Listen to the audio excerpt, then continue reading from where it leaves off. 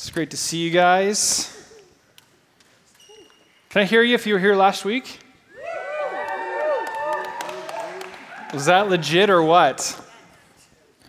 The best part about that for me, honestly, I'm looking there again, and we had about 1,800 people there. It's crazy, right? Like you and I, we funded that whole deal last week. Who does that, right? We do. It's not lame life, it's epic life. Come on. I love being able to dream with you guys. I love being able that we can come and put our minds in our hands. And we had 60 volunteers last week. It's crazy. And I just was so overwhelmed by just how good the Lord is, not only just a course in general, but how good He is in this place and with each other. And just the emails coming in all week from people who just got touched and rocked by the Lord last week. I had a guy that came up, and I don't know if he's here, but he's like, the Lord just totally rocked me, just transformed me, and I'm going to El Salvador. And just, okay, well, try and find a plane ticket. And he sent me a plane ticket today, so he's going to just fund it, he's going. So team, we got 15 now. So it was awesome. I love it. But just the stories for what God did last week and what He's doing is awesome. And the other thing that struck me, and I need an amen after this, is that the presence of the Lord there last week is not too different from what it is here in this place, is it? That's what's really cool, is that we can have the world-renowned worship leaders. I mean, they are booked for years. And the same presence that was there last week, it's this is familiar. We get to experience it together every week. It's awesome. So if you guys have a Bible, we're going to be studying out of Matthew chapter 3 and 4. And we're going to do a little bit of a follow-up from last week, what Chris gave us in word, and that was a good word. I listened to it again this morning, and was super blessed by it. And the title of this message is Identity Theft. Identity theft. Now, why would we call that? Because last week we focused everything around with Chris about, we want our identities to be known, and we want them to be secure. We want to have a thorough knowledge of what Jesus did on the cross, what that meant for us. And so the impartation for us last week, I pray that you just felt and experienced things in your heart that you'd never experienced before. But this week, we're going to take a look at, the Lord did some awesome things last week in our hearts, but man, anytime the Lord is on the move, the enemy's scheming, amen? And so we need to make sure that we don't lose ground. And the word that we kind of had, or at least that came up, is that we're taking new ground in our lives and in our hearts. And I believe that so many of you that I know, and I want to know everybody's story, but every story I'm hearing is just people advancing their faith and their relationship with the Lord, just taking ground and taking names. I'd say another phrase, but I won't because I know this is recorded. But you know what I'm saying. And I also think that there's a taking back as well. I believe that there is a repossessing which was taken from us. And I don't know about you, how your upbringing was, what your relationship with the Lord was growing up, but I really think that this is a time not only for us to advance, but also take back some of the years that were lost and some of the things. So I'm all about protecting what the Lord is doing in our place and in our hearts. And so what God is doing in this place, I've never been a part of this in my entire life. And it's important that as God moves in here that we really steward this well, because if we want to have our ears closed off from the move of God and hear His voice, if we want that outcome, if we want to be completely just out in the dark, we just ignore what He's doing here. But if we want it to advance, if we want it to grow, we need to take it and say, Jesus, how do we steward this? How do we protect this? How do we grow this? How do we nurture this? Are you with me? And of course, anything that is valuable must be protected. Anything that's valuable to you, you wouldn't go spend $2,000 on a road bike and go park it out downtown on K Street, right? It'd be stupid. It'd be gone in 2.5 seconds? I mean, anything that's of value to you, we have to protect. So with that, Father God, tonight, Lord, we pray that you would just get us out of the way. And God, that you would just invade this place, Lord. Take over this word, Lord. I just pray that every faculty of man, every wisdom element of man, Lord, would just be silenced. And Jesus, that you just would speak. Lord, your word is just, it's straight here for us. It's open for us. God, you've given us revelation for understanding. So Jesus, we pray that every word that proceeds from my mouth right now, Jesus, would come from your heart. from your kingdom. Lord, that you would transform us through the knowledge of the renewing of our mind.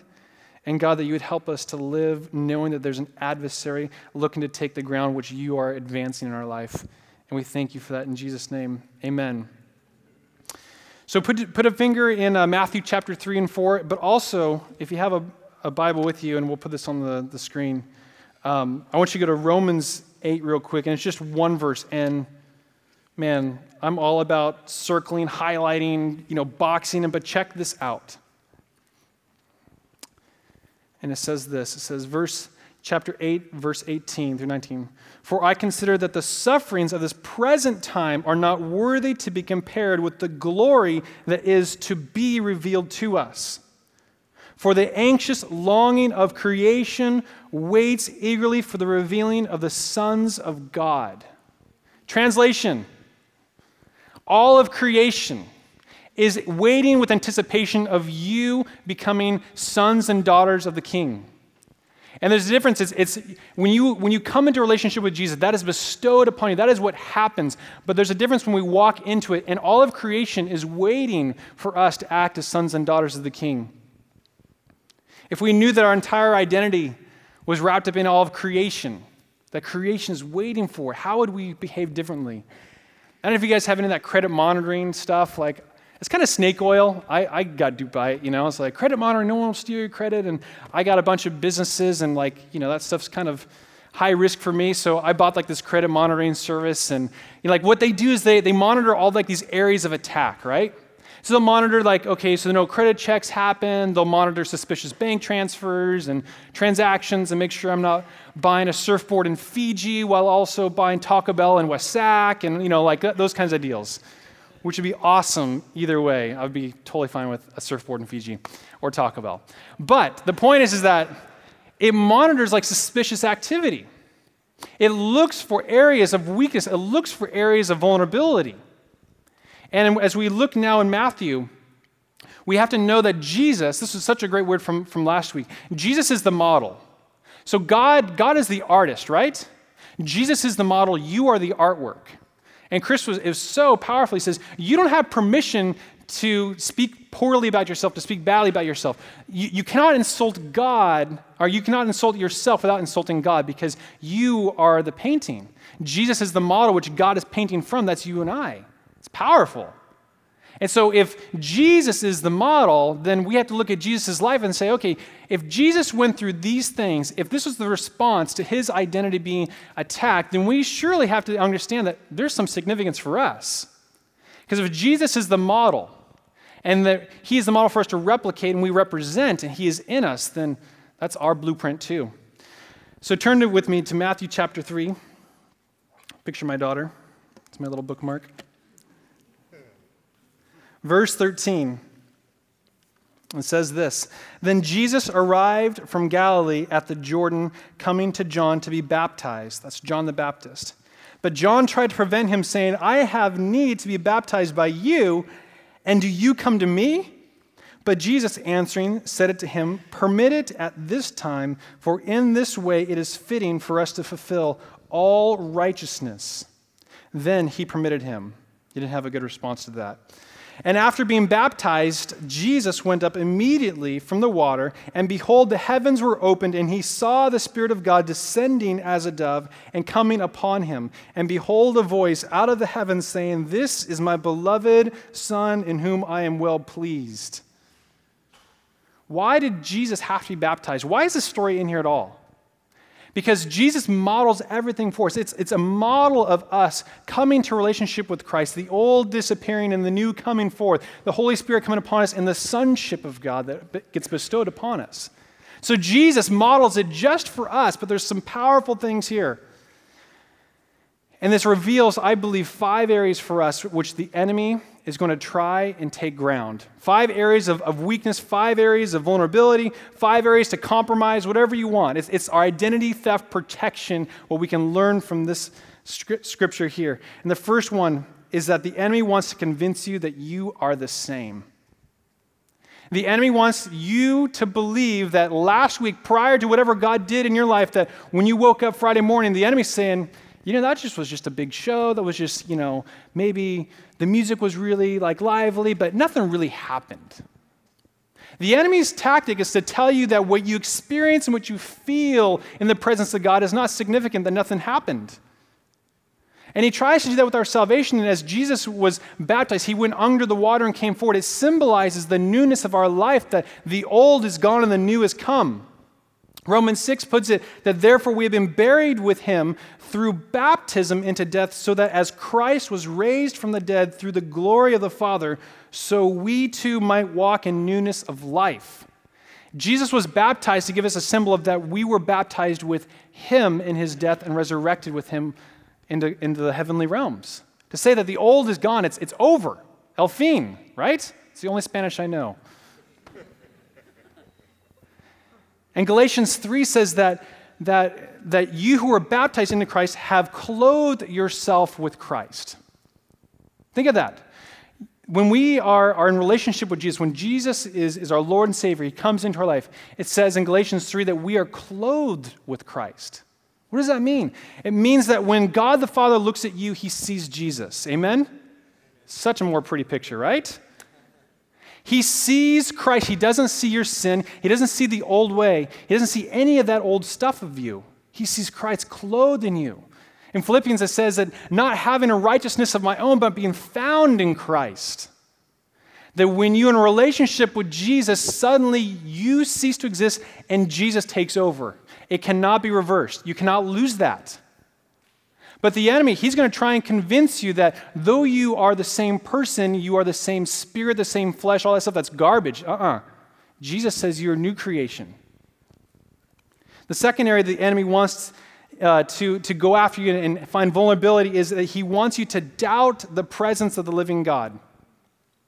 He wants you to doubt that what you experienced last week and maybe every other week and every encounter you had with God is just indigestion.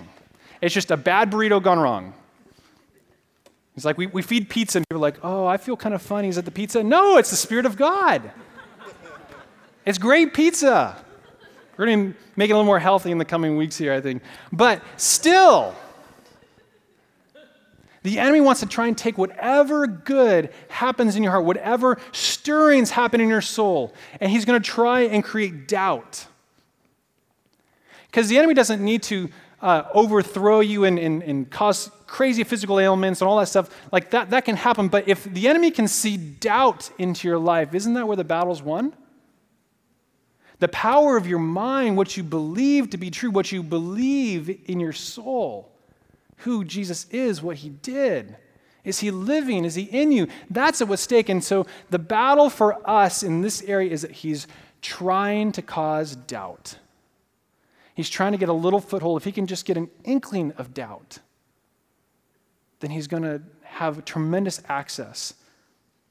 But we know that the Holy Spirit is given. There in verse 16, it says the Holy Spirit came in, it's like a dove. Now, why was that?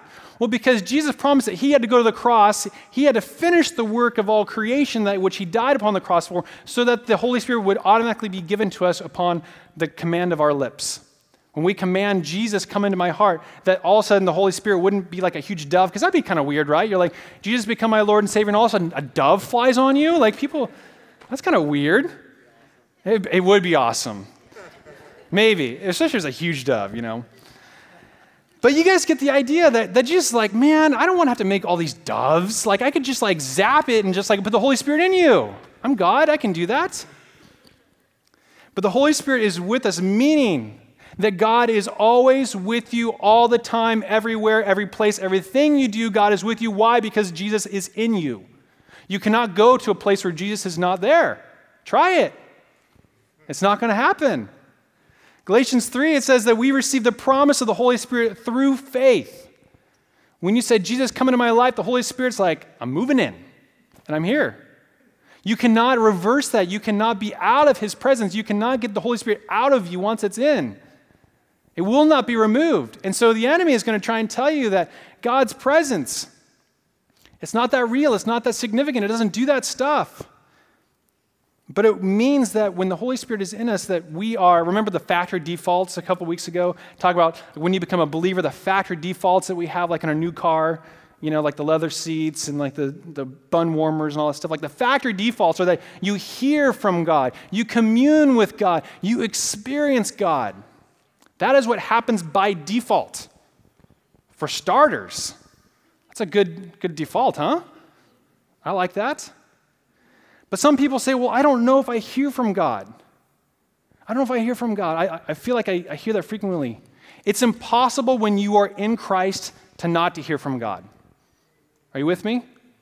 If you are a new creation and Christ dwells within you, it is impossible to live an existence where you don't hear God. You just can't distinguish it. Are you with me? God's always speaking. Even when he's not speaking, he's speaking. It's a good word right there. Or how about this? Well, I feel powerless. I feel powerless. Oh, woe is me, right? My Bible says, Acts 1:8, the Holy Spirit gives us power and we'll be his witnesses to the ends of the earth.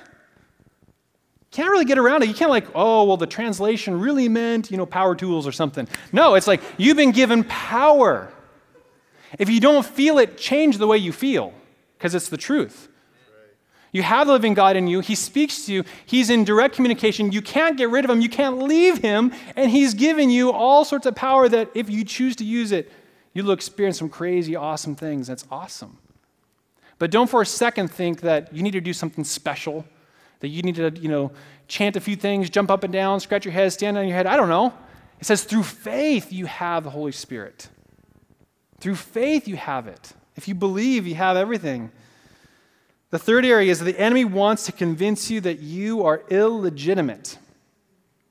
Verse 17 says, this is my son. This is my son. The enemy wants you to believe that you are illegitimate. And when we come to Christ, we become the sons and daughters of the King.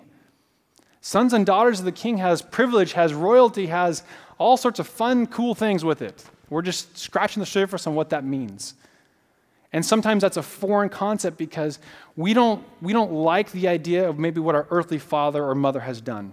Maybe the whole father-son kind of deal is not a very comfortable area for us to acknowledge. But not when it's the King, the perfect King. He's like, you are my son.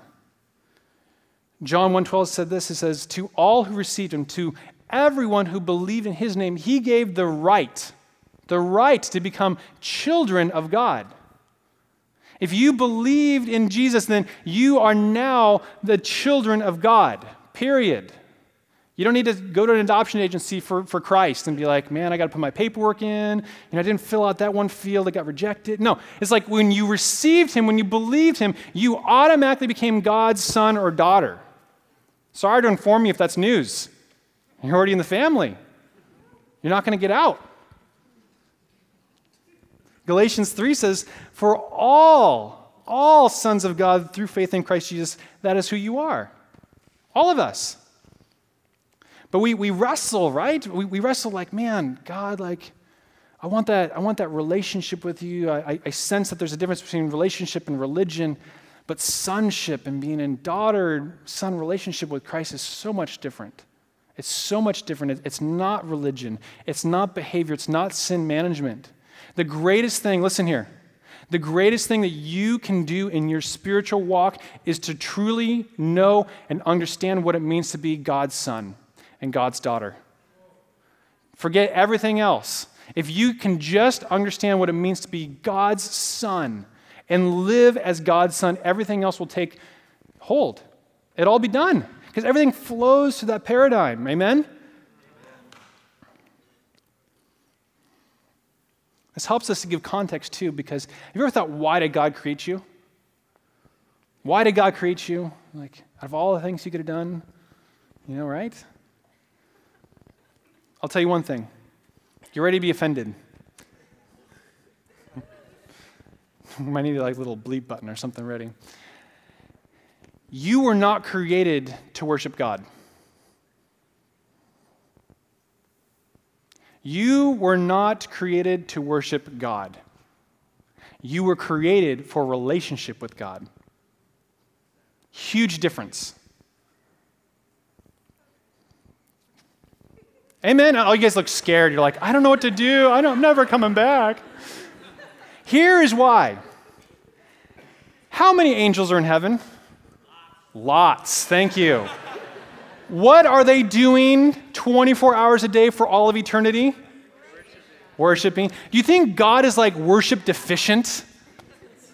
Do you think that at all? Do you think like, oh man, these angels just aren't cutting it? I need to create more things to worship me. If you believe that you exist to worship God, you've got it all wrong. You don't exist just to purely worship God any more than I married my wife for her to have sex with me. Right? Think about it. It's about relationship. Worship is a component of relationship, but it's not the whole deal. If you think that God sits there and he's just like, everybody worship me, we have it all wrong. That's a capricious God. That's a prideful God. We know that God is love and God is not prideful. God's not saying, bow down and worship me, any more than a husband would say, woman, come have sex with me. That's crazy. If you're in a mindset where you only think that you exist, your flesh, it just exists to give God, worship day and night, you will first never run out. It'll never be enough. If you're in that mindset, you will never be able to give God enough worship if that was what you were created to do, because going to your job, having dinner with a friend, doing whatever, you're in disobedience, right? Are you with me? There has to be a space there where you're in relationship. It's not all about worship. And if it is all about worship, then you're kind of a spiritual concubine. You're kind of a spiritual mistress, if you will. God doesn't need any more people, any more things, any more creatures. I mean, there's like 12-headed lions worshiping God. I mean, that's way cooler than what I could offer here, right? I mean, that's so cool. You're like, I just want to see what that looks like. But if that thing is worshiping God, it's like, that's sweet. But above all else, here's why it's different, is because you and I have the power to say no. We've been given free choice, we've been given free will, and we get to choose God. We get to choose to say, yes, Jesus, I worship you because you are wonderful, because you are kind, because you are a personal and relational God. Worship is just a manifestation of my relationship with God. It's not service I paid to him. It's not a requirement. It is an outcome. It's just part of the relationship that you have with God. It's not why you exist. Because God's not lonely. He has perfect union with the Holy Spirit and Jesus. They're totally cool. They're totally self-sufficient. God wasn't lonely at all when he created us. He created us because he wanted to have relationship with you. He wanted you because he wanted you. Your mother and father, they might have contributed an egg and a little sperm cell, but he wanted you. He created you for purpose. You're not illegitimate. You're not here by accident. You're not breathing oxygen right now and listening to the Word of God by accident. You're having it here right now in your heart for purpose, so that you would know that God is a relational, personal God, not a God of requirements, not a God that says, bow down to me. He says, come with me. Let's go.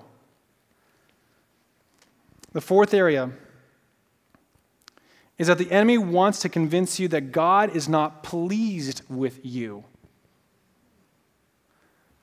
The enemy wants you to believe that God is not pleased with you. And I'll even go so far as that he's angry with you. That he is like frustrated, that he is like, him again? Deny the phone call or something. I don't know. If the enemy can get you thinking that God is annoyed, frustrated, angry over you, he's going to rob you of all your power. God is well pleased with you, I promise. You know how? Check this out. Verse 17. And behold, a voice out of the heavens saying, this is my beloved Son, in whom I am what? Well pleased. What chapter is this? Chapter 3. Come on.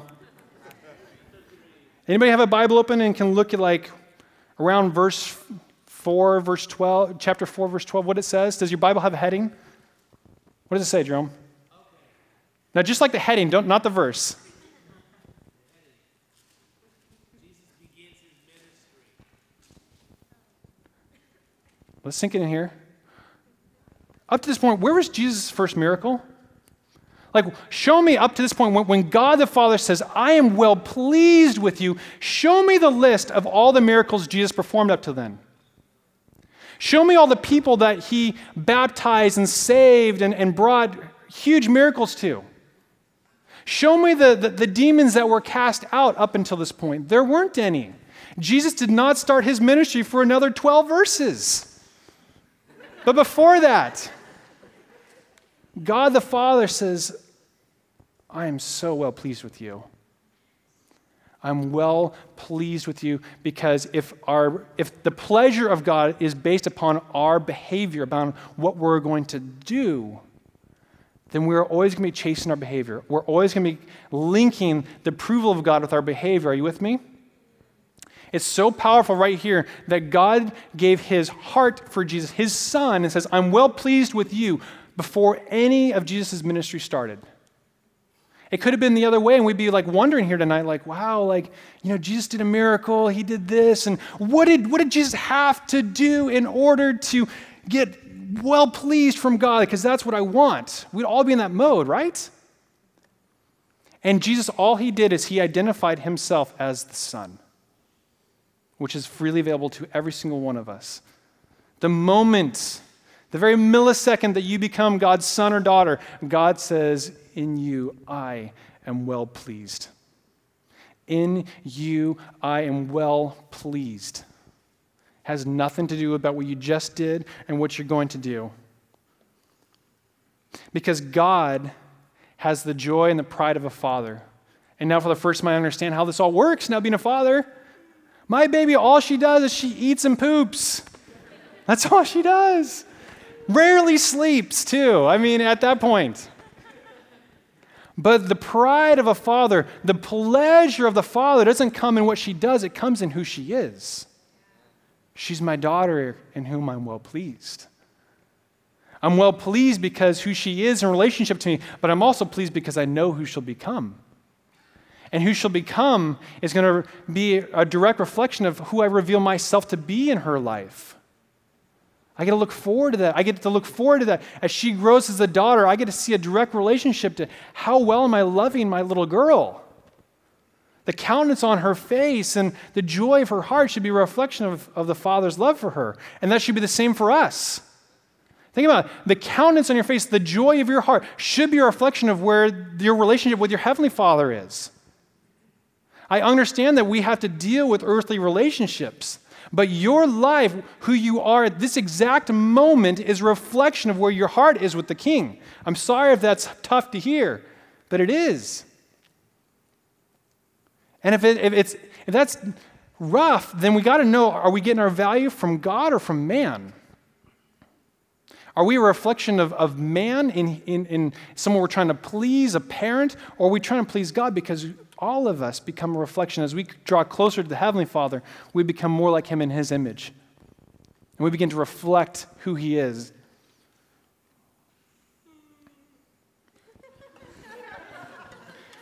A powerful thing that Chris said last week too is he says one of the great lies of Christendom is saying that we are sinners saved by grace.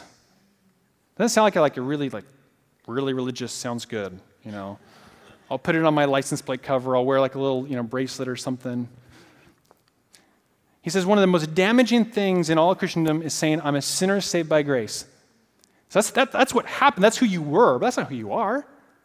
It's like you can sin yourself in faith. Like you can sin in faith with God and be totally okay with it.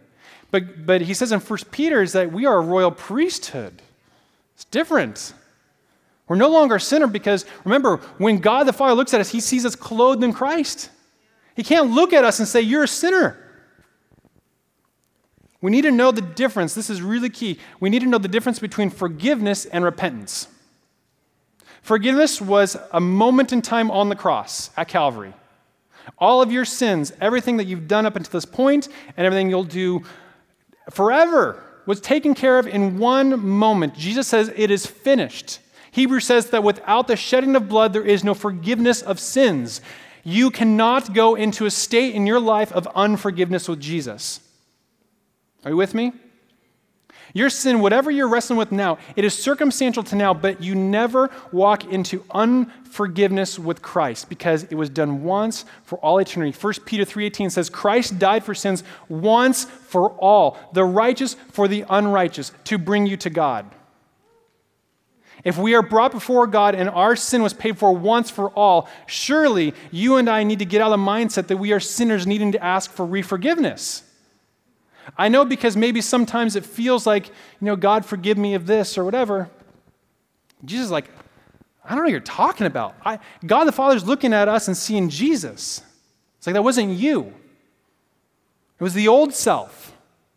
But you're spotless, you're clean. And when we identify ourselves as these sinners, we're kind of mocking the transformational work of Christ. So I made you king, I've made you royalty. Don't go and start using words about that you're this lowly peasant, that you're this beggar, this slave to sin. I made you king, but you're calling yourself a slave. Don't do that.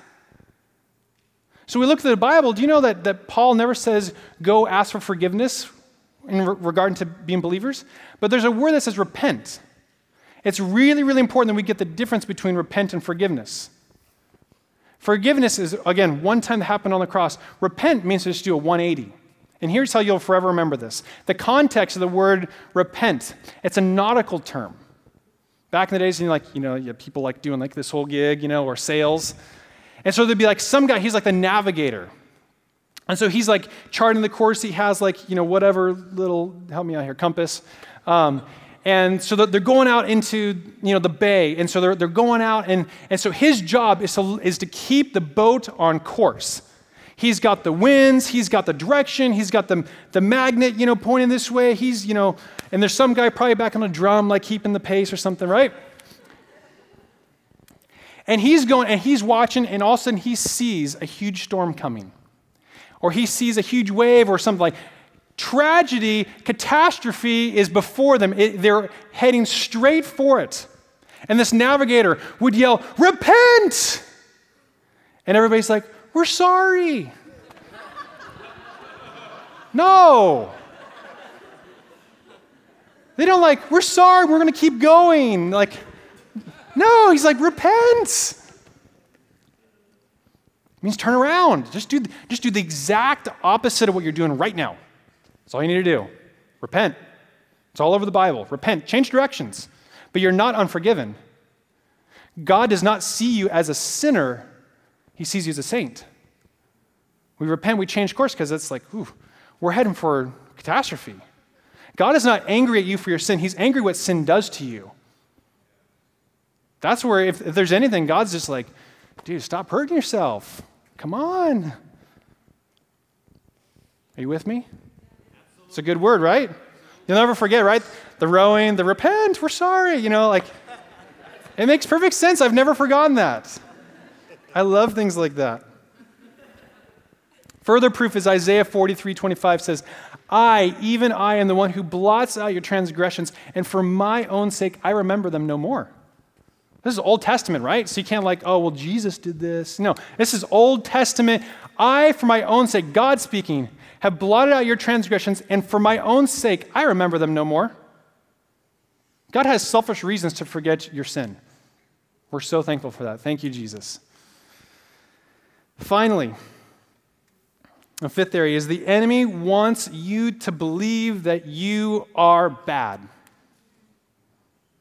Now, there's a little difference here because we're talking about that we're doing bad things, right? But the enemy, this final area, is that the enemy wants you to believe that you are bad. He wants that to be in your soul, that that's how you identify. That's why we said we should no longer call ourselves sinners saved by grace, that we are actually royalhood and priesthood. Sons and daughters of the King, totally different. But if that's not residing in our heart, then we're going to have different decisions because Proverbs 23:7 says, for as he thinks within himself, so he is. What you think about yourself, who you identify with yourself, that is who you'll become. Self-fulfilling prophecy. If you're like, I'm a sinner, you're going to keep sinning. That's a good word. If you think you're a sinner, you're going to keep on sinning.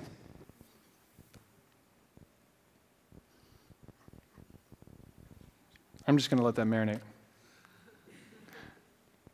Who you are in your own heart, that's who you'll become. And so if the enemy can convince you that you are bad in nature, that you are bad, there's nothing good about you, if he can convince that, seed that doubt, then he's got you.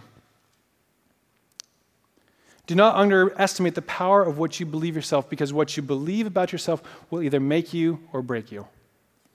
It's not about being humble. This whole false humility thing like, oh, I just am so lowly, that's bull, right? Please. You guys are so talented. Each one of us grew with dreams and ambitions, and we all thought we could slide down the rings of Saturn. What happened to those? Like, who robbed that from us? I'm like convinced, like I know I say this all the time, I'm convinced that my Father let me say, I'll be the stupidest things in the world. And he's like, go for it. I'm convinced that that is why I can become an entrepreneur. Because I don't look at something and I don't see, I can't do this. It's like, that's going to be rough, but it has nothing to do with me. It's never... The challenge for me is like, is this possible? That's more the question. It's not, can I do this? I can do it because I'm a son of the King. He's given me favor. He's given me abundance. He's given me knowledge. He's given me his spirit. I have power. I get it. I can do this. Is it possible? Maybe. Is it smart? Probably not. So there's a few things there. But this is, if you get nothing out of tonight, check this out. Chapter 4, verse 1. It's just the next verse. So it says, and behold, a voice out of the heavens saying, this is my son, whom I am well pleased, period. Chapter 4. Then Jesus was led up by the Spirit into the wilderness to be tempted by the devil. To be tempted by the devil. This is where like the whole lexicon Greek side of things is fascinating.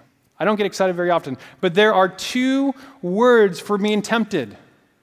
There are two words for, and it's the same word, tempted, tested. And I give them to you. The first one is that word, if we can show it.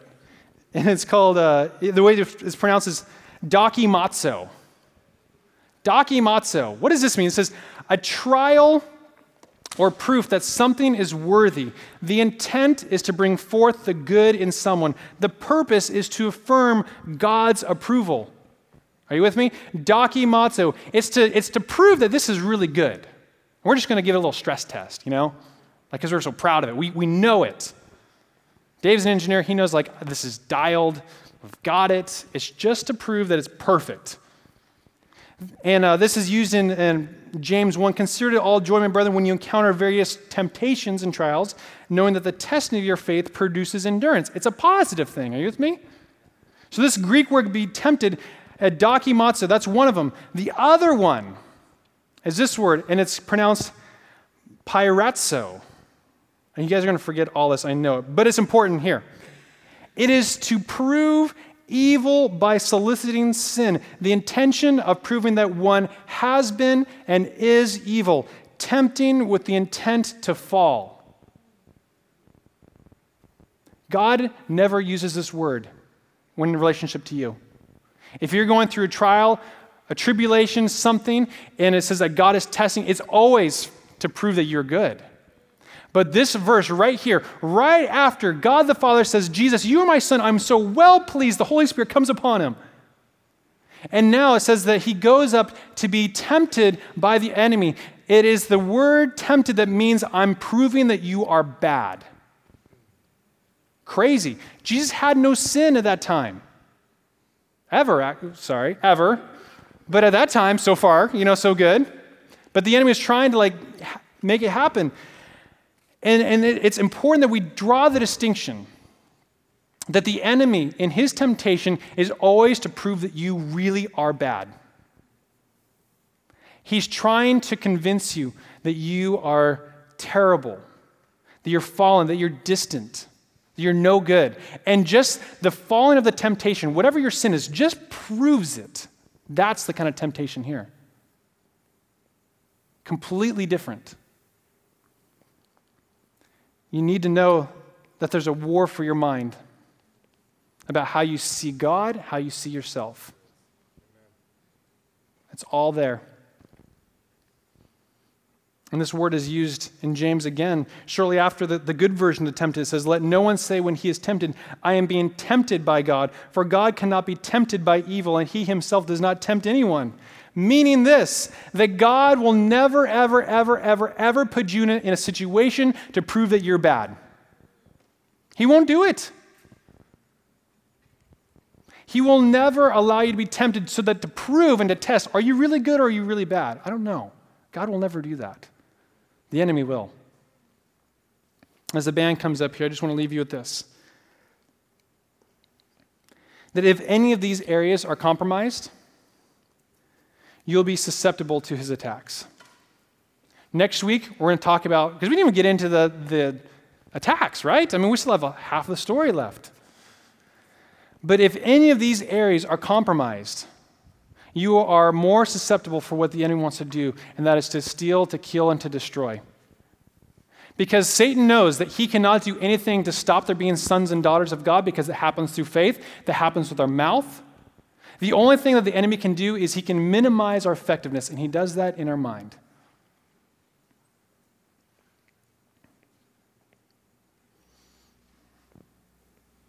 I just find it just fascinating that even Jesus, who had no sin, yet the devil's purpose, even to Jesus, was to prove that he really was bad. It's crazy. Let's all stand.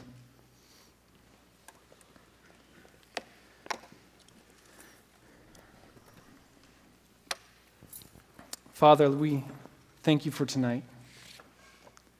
We thank you for your word, Lord. We thank you that Jesus set the model. And Jesus, we thank you that your truth is that we are your sons and your daughters. We have your Holy Spirit, we have your presence, we have everything. Lord, our old self is gone and our new self is here. And that can never be taken away. But Lord, we just pray, Lord, for the hearts of just our community and our generation, Lord, that would just be waging a battle of identity. Are we bad? Are we good? Are we saved? Are we sinners? Are we priests? Are we kings? What are we, Lord? So we just pray, Lord, that you administer to us right now. Lord, allow us to come into a position where we hear your voice because you're always speaking, Jesus. Lord, you have such great things to say. And Jesus, I pray that tonight you're going to just smother people tonight, Lord, that you are well pleased. Lord, you are so well pleased with every person in here. We thank you for your word. All God's people said amen.